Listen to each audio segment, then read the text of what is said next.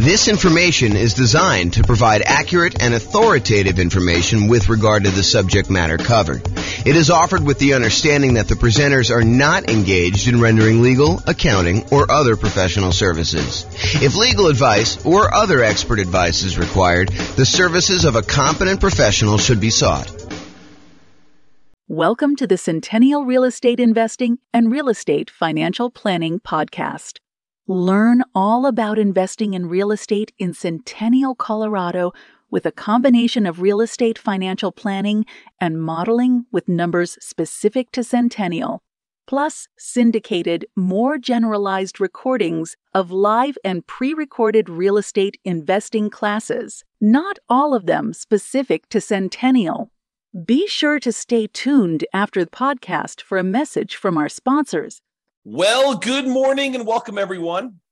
I am your host, James Orr, and this is another episode of the Real Estate Financial Planner comparison series of webinars, podcasts, whatever we're doing here. So today tries to address the question that people have of, should I buy an owner-occupant property or should I keep renting myself if I am trying to achieve financial independence or I'm trying to maximize my net worth? Like, what is going to be better for me? Because you would argue, hey, look, if I decide I'm going to go buy a rental property, if I'm going to go buy a series of rental properties, that distracting myself and buying an owner-occupant property first could actually hurt me. It would slow me down. It's better for me to take the money that I was saving up to buy my rental than it would be to buy an owner-occupant property. And not only that, but in some markets, putting 5% down in order to buy an owner-occupant property means that your monthly payment is going to be higher than if you just continue to rent, right? Because you go put 5% down, you're probably going to have private mortgage insurance, and the payments plus the taxes plus the insurance on that particular property is going to be higher than if you just rented yourself, right? Because that's going to be what is typical in your marketplace. Or you could argue, hey, if I go rent, my rent is going to continue to increase with inflation so that it's going to limit how much I am able to save over time. Because if I decide to rent and I don't buy a property and lock in a good part of my monthly living expense in the form of a mortgage payment, sure, taxes and insurance go up, but the mortgage payment itself, because you're getting a 30-year fixed rate mortgage, that's going to stay static. And so the amount, the overall net kind of rent equivalent I have of buying an owner-occupant property to move in is going to stay low and actually get lower. It may be higher at the beginning, but overall, the payment for owning a property tends to go down over time because the mortgage payment, the principal and interest part of the mortgage payment, is fixed. And with the rising cost of things, inflation, that tends to look cheaper over time. And at some point, those lines tend to cross, right? Where it tends to be more expensive to buy a property to begin with. And even with taxes and insurance going up, the net overall cost to own a home tends to go down a little bit over time. Whereas when you rent the property and you just live there, the cost of rent just tends to keep pace with inflation and keep going up and up and up and up and up. And eventually those lines cross and it becomes better for you to have bought a property. But is it better for you to rent and to use that money to acquire rentals? Or is it better for you to buy a property, slow your roll a little bit, acquiring the first rental, and then, eventually buying rental properties, but you're living in a property that you also are an owner of?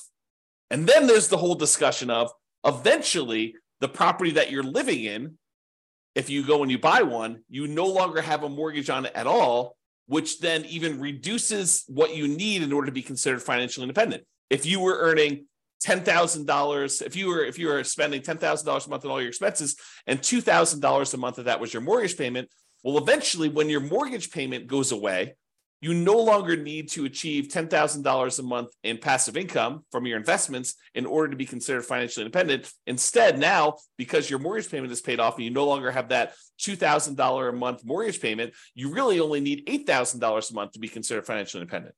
Sure, you still need taxes and insurance and maintenance and all that other stuff on your property that you live in, but you don't have that mortgage payment anymore. So your overall cost in order to be financially independent, the bar has been lowered.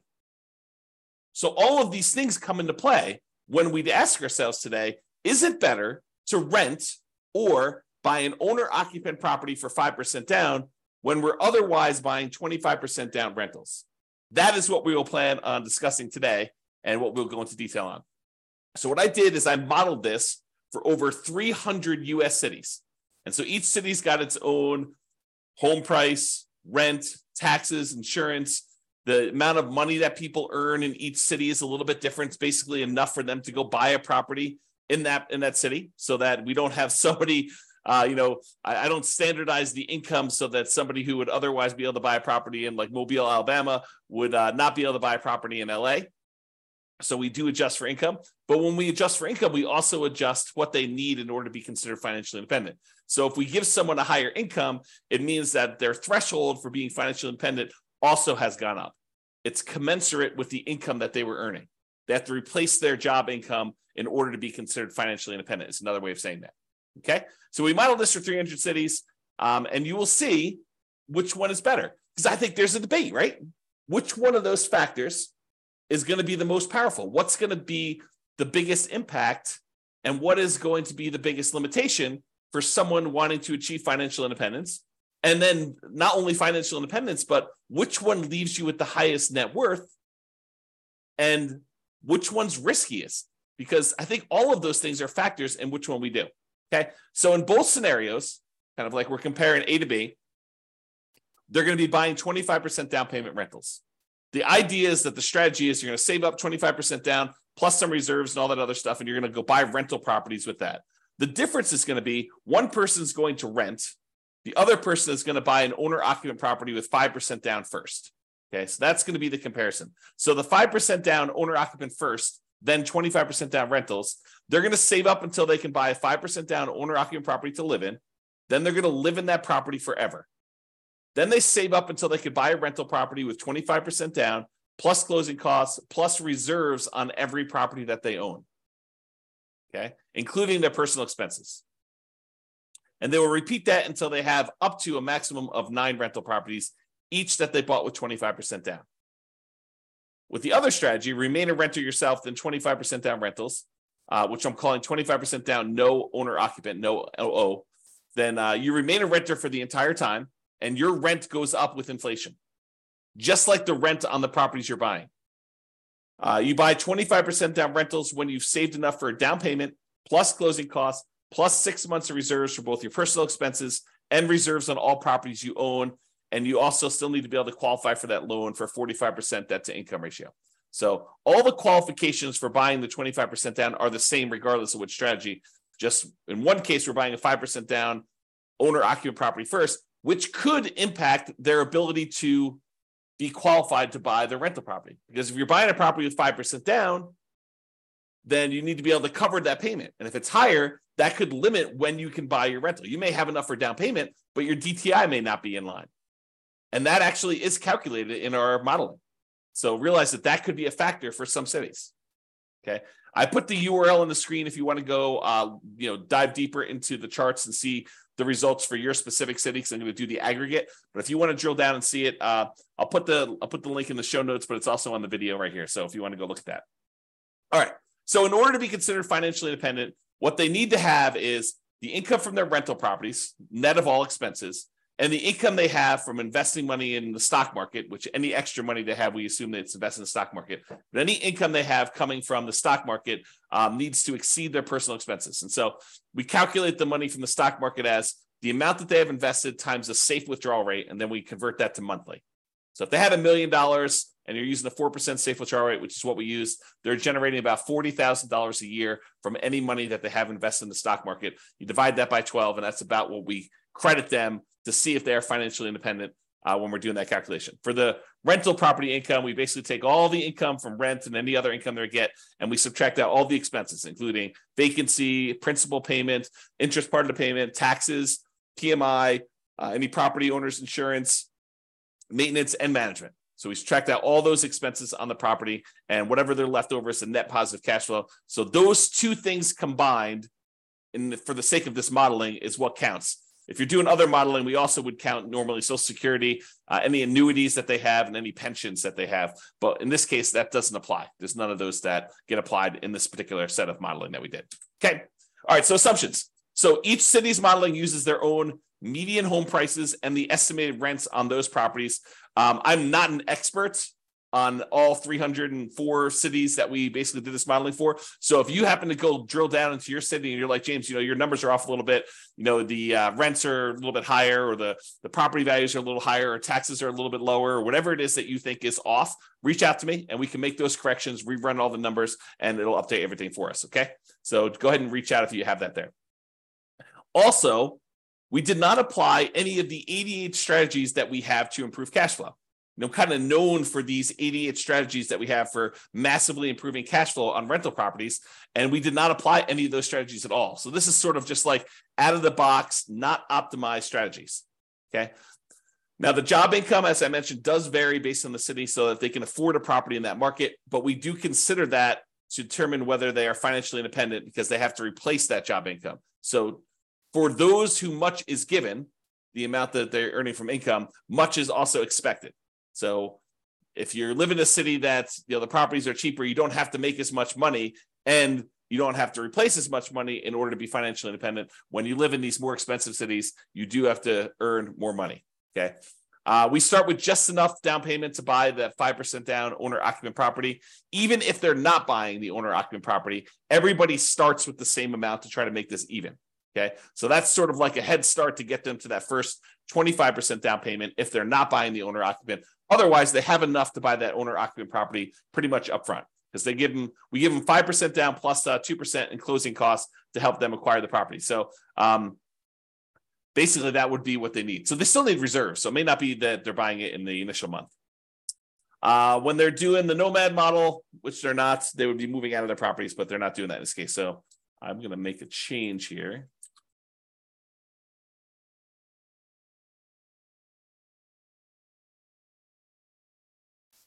All right.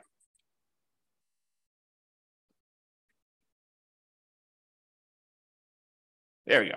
So interest rates. So when buying the owner-occupant property, we assume they're getting an interest rate of 6.5% when they put 5% down.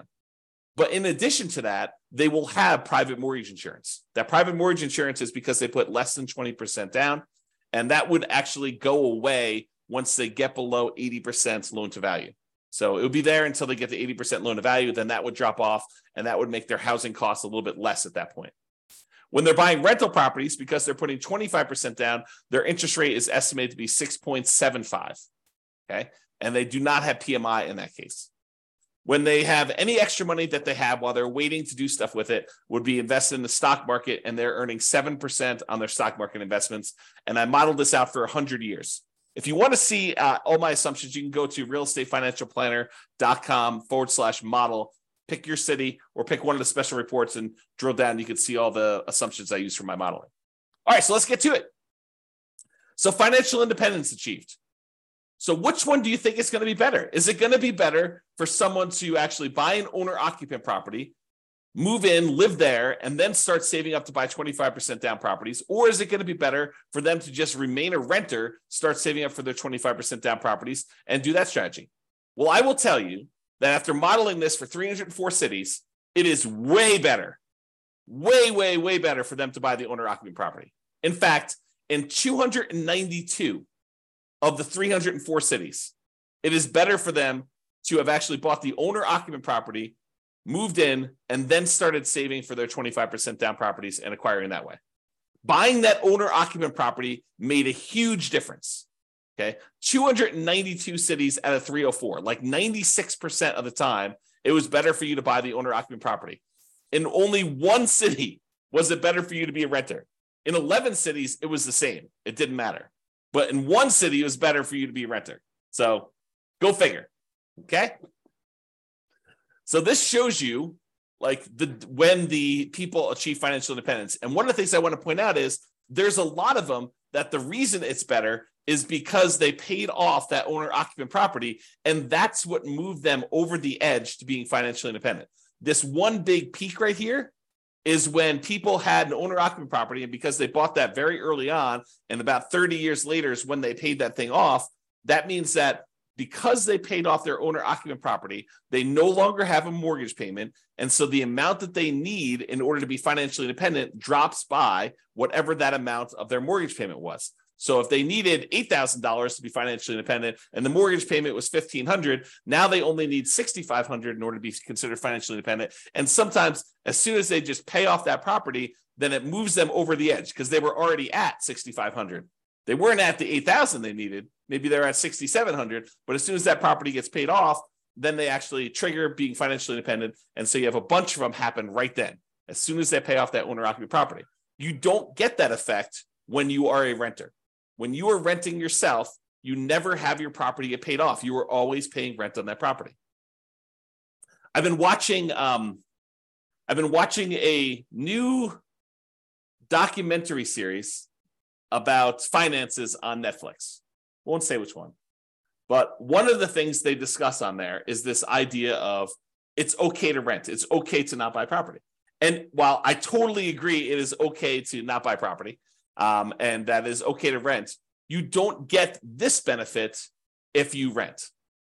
You don't get this benefit of having a house that eventually gets paid off if you rent. Now, you could come at this from another way, right? Like I'm going off on a tangent here, but you could come at this from another way. You could say, look, I'm going to rent and I'm going to take the money that I had extra that I didn't have to pay for my property, which eventually those lines cross anyway. But the extra cost it is of buying the property early on, and you could decide to invest that in something else like stocks or other real estate or crypto or whatever you want to do. I mean, I'm not going to judge you. You can do whatever you want with your money. But if you decide to go do that, and then you take your money and you save up enough, and eventually you buy a free and clear property, I mean, you can get the same effect. It's not like it has to be that you bought the property and you had a mortgage on it. Or you could save up enough money so that the payment is lower than renting. You can not put 5% down. You can put 20% down, 30% down, 40% down, 50% down, and actually have your payment be less. Employ some of your capital in order to lower the payment or buy down the interest rate to achieve the same thing, right? These are all part of the strategies you could do to kind of improve your cash flow. One of the ways to improve cash flow is to reduce the expenses you have in your property, lower your monthly payment, another way, right? Okay, so I've diverged enough. So this just shows you how much different it is for things. And most of the time it's different for, I'd say less than 10 years, right? Because that's a difference of 10 years or so. And it tends to increase the more expensive the property is. It tends to be faster, a larger amount faster, the more expensive property you have. Some of the earlier ones, it's a little bit faster, but not that much faster based on home price, okay? And here's where it was a really inexpensive property where it was better for you to have rented. So it was like a probably sub $100,000 property market where it was better for you to do that.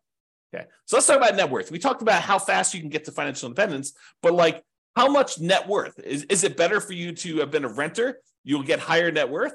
Well, in 291 cities out of the 304 that we did,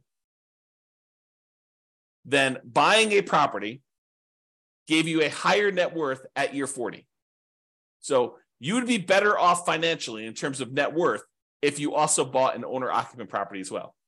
You see these studies done by the U.S. Census, and I don't know if they've updated it recently, but the last one I saw, which is from several years ago, the difference in net worth between a renter and a homeowner was like $270,000 on average across the whole U.S. So the difference between somebody who is an owner-occupant, like a homeowner, versus someone who is a renter was like $270,000. So, I mean, we're seeing some of that impact, right? Because some of the money that you're paying, even though you're paying more than what it was to rent in a lot of cities, some of that money gets applied toward building up equity, which counts toward net worth, right? And you acquired that property earlier. So that also could impact some net worth as well. So in 291 cities, it was better for you to buy the owner-occupant property. And this just shows you the difference. And in some cases, it's pretty significant, like millions of dollars difference. So it could be significantly different. Okay, so now let's kind of summarize some of these different things. So the difference in net worth. So I have both this broken out for average and for median. So for average, if you buy the owner-occupant property, your net worth at year 40, we kind of snapshot at year 40, is about $11 million, where your net worth in year 40, if you decide to rent instead of buying an owner-occupant property, is about $8.45 million. That's a difference of $2.6 million on average, or about 23.6% better for you to go buy an owner-occupant property. And that's on average. On median, it's a little bit closer. On median, it's about 8.7 million versus 7.3 million, or about $1.3 million difference. It's still better for you to buy the owner-occupant, but the difference is between whether we look at an average or the median for all 304 cities. And so in both cases, it's better, but the average is a little bit larger. So the time it took you to be financially independent, this is where I start sounding really sleazy, like a late night infomercial sort of dealio. Ready? So what if I could save you 6 years from having to work a job that you hate? Would that be worth, 7 payments of $995? Oh my gosh, that sounds so sleazy. But that's really what we're talking about, right? Like if I showed you, look, you're considering doing this 25% down strategy. Should you buy an owner-occupant property at 5% down, or should you buy or should you rent to do the 25% down? Well, I'm telling you, look, if you buy an owner-occupant property, on average, you will save 74.8 months. It's 74.8 months faster for you to be financially independent if you buy the owner-occupant property. Now, sure, there are ones that are much slower than that. There are ones that are much faster than that. And so it's really going to be your city that you need to look at and determine that. But on average, it's about 6 years and 2 months, 6 years and almost 3 months faster for you to actually buy an owner-occupant property. That's on average. On median, it's even more. It's 104 months. Which, if my math is right, well, let me just do the math on the calculator rather than do this in my head. What's 104 months divided by 12? 8.6 years. So here's my sleazy late night infomercial type dealio.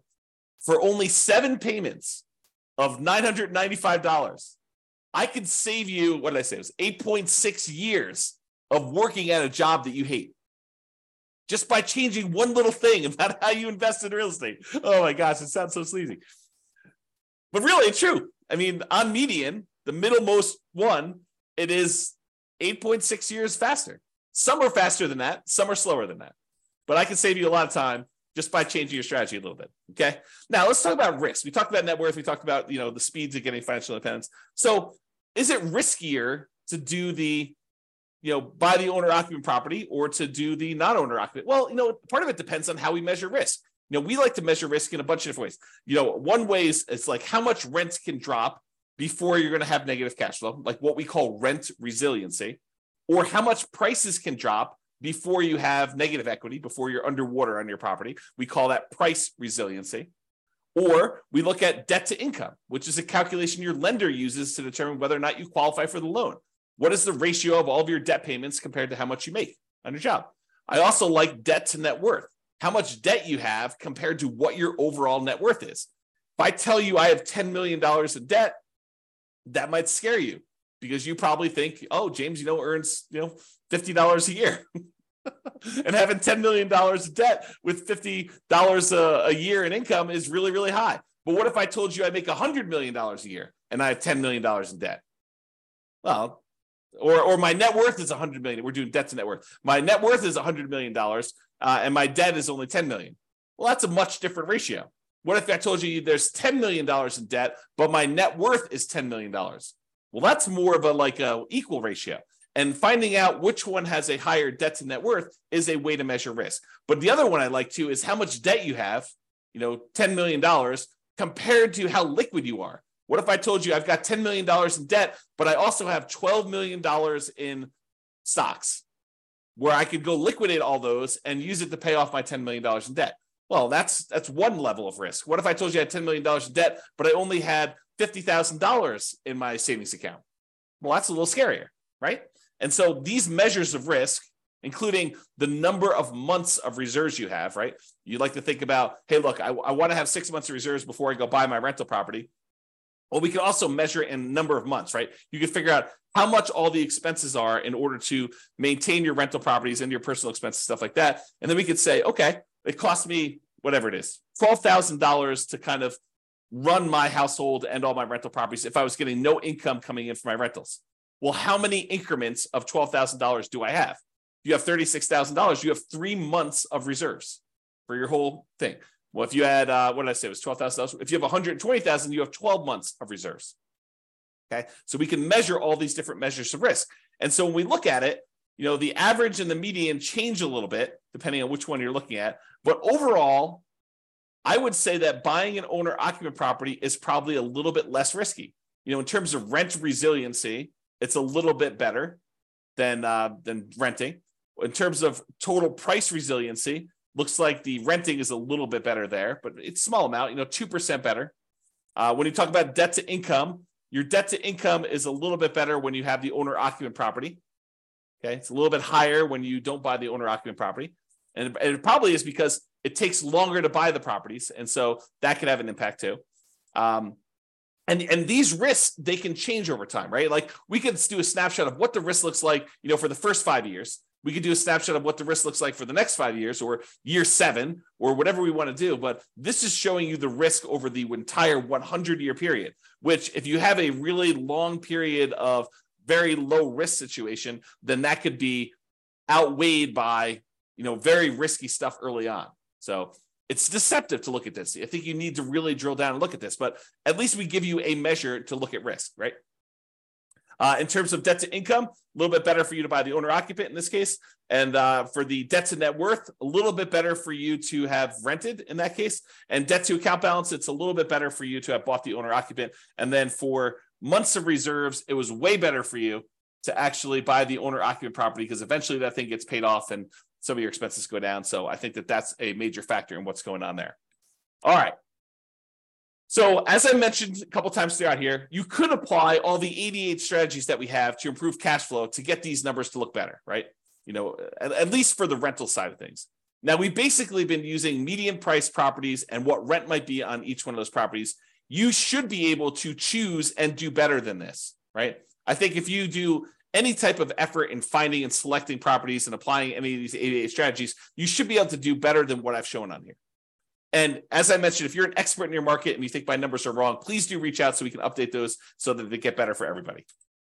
So in conclusion, in our current market conditions, our current prices, our current interest rates, our current rents, and it is May 15th, 2023 when I'm doing this, and I'll do updates over time. I'm trying to do one of these classes a week as part of a series.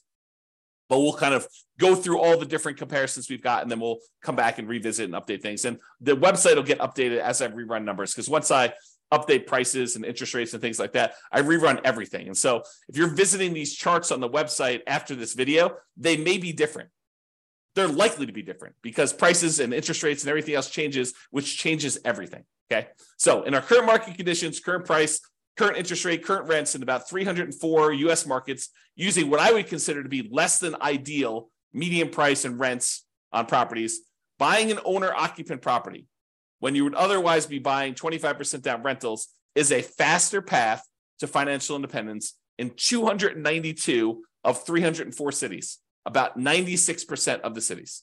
Okay. And for net worth, buying an owner-occupant property first also gives you a higher net worth in 291 of the 304 cities, about 95.7% of them. The market does matter a little bit, but in general, you should probably buy an owner-occupant property. That is what the conclusion should be, okay? It is best if you look closer at your specific market and apply as many of the 88 cash flow improving strategies as practically possible to improve on your implementation. Again, go check out the realestatefinancialplanner.com/model to be able to see all the details. Hope you enjoyed this class. I hope you enjoyed the series. I kind of like the comparison and dispelling some of the myths out there about should you do X versus Y and, why it's always better to do Z versus R or whatever you're trying to do, right? Like the idea that people have these things in their mind like, oh, that's silly, James. Everybody knows that it's better to do this. Really? Really? That's a belief you have. And then we go do the math and we find out that maybe it's not even like the majority of the time that is the case. Sometimes it is. Sometimes it's like this, where it's like 96% of the time, it's better to do one strategy than another. But other times it's not nearly as close. It's a third of the time or 2/3 of the time it's better to do this, or half of the time it's better to do this. And sometimes it matters like what market you're in from a kind of like price, where it's always better in more expensive markets to do it this way, or it's always better in cheaper markets. So all these things matter. And I think comparing them and like learning about these different nuances can help you become a better overall investor and better at helping your friends and family when they tell you in their market that they're considering doing this. And you're like, that doesn't make any sense. We always do it this way. And maybe in your market, that's true, but maybe in their market, that's not true. So I don't know, a little bit of, what is it? Like, what do they call it? A little bit of grace for other people and what they're choosing to do and how they're choosing to do it. Because it may not be the same for them as it is for you. I think that's one of the things we're kind of adjusting here and realizing as we do these. All right, that's all I got for you. Have a great day, everybody. I will talk to you all soon. Bye-bye for now. With home prices up, mortgage interest rates up, and rents up, but not quite enough to counteract the higher prices and interest rates. Cash flow on rental properties in Centennial is harder than ever. Book a call with the Real Estate Financial Planner to apply our proprietary 88 strategies to improve cash flow on your rentals. See the show notes for a link to schedule your call and improve your cash flow today. If you're a real estate agent, lender, or professional in Centennial that wants to help our real estate investor listeners, consider reaching out to learn about collaboration opportunities with this podcast. We'd love to add more value to our listeners by having you assist our investors buy, sell, and finance their real estate investments. See the show notes to schedule a call to discuss collaboration opportunities.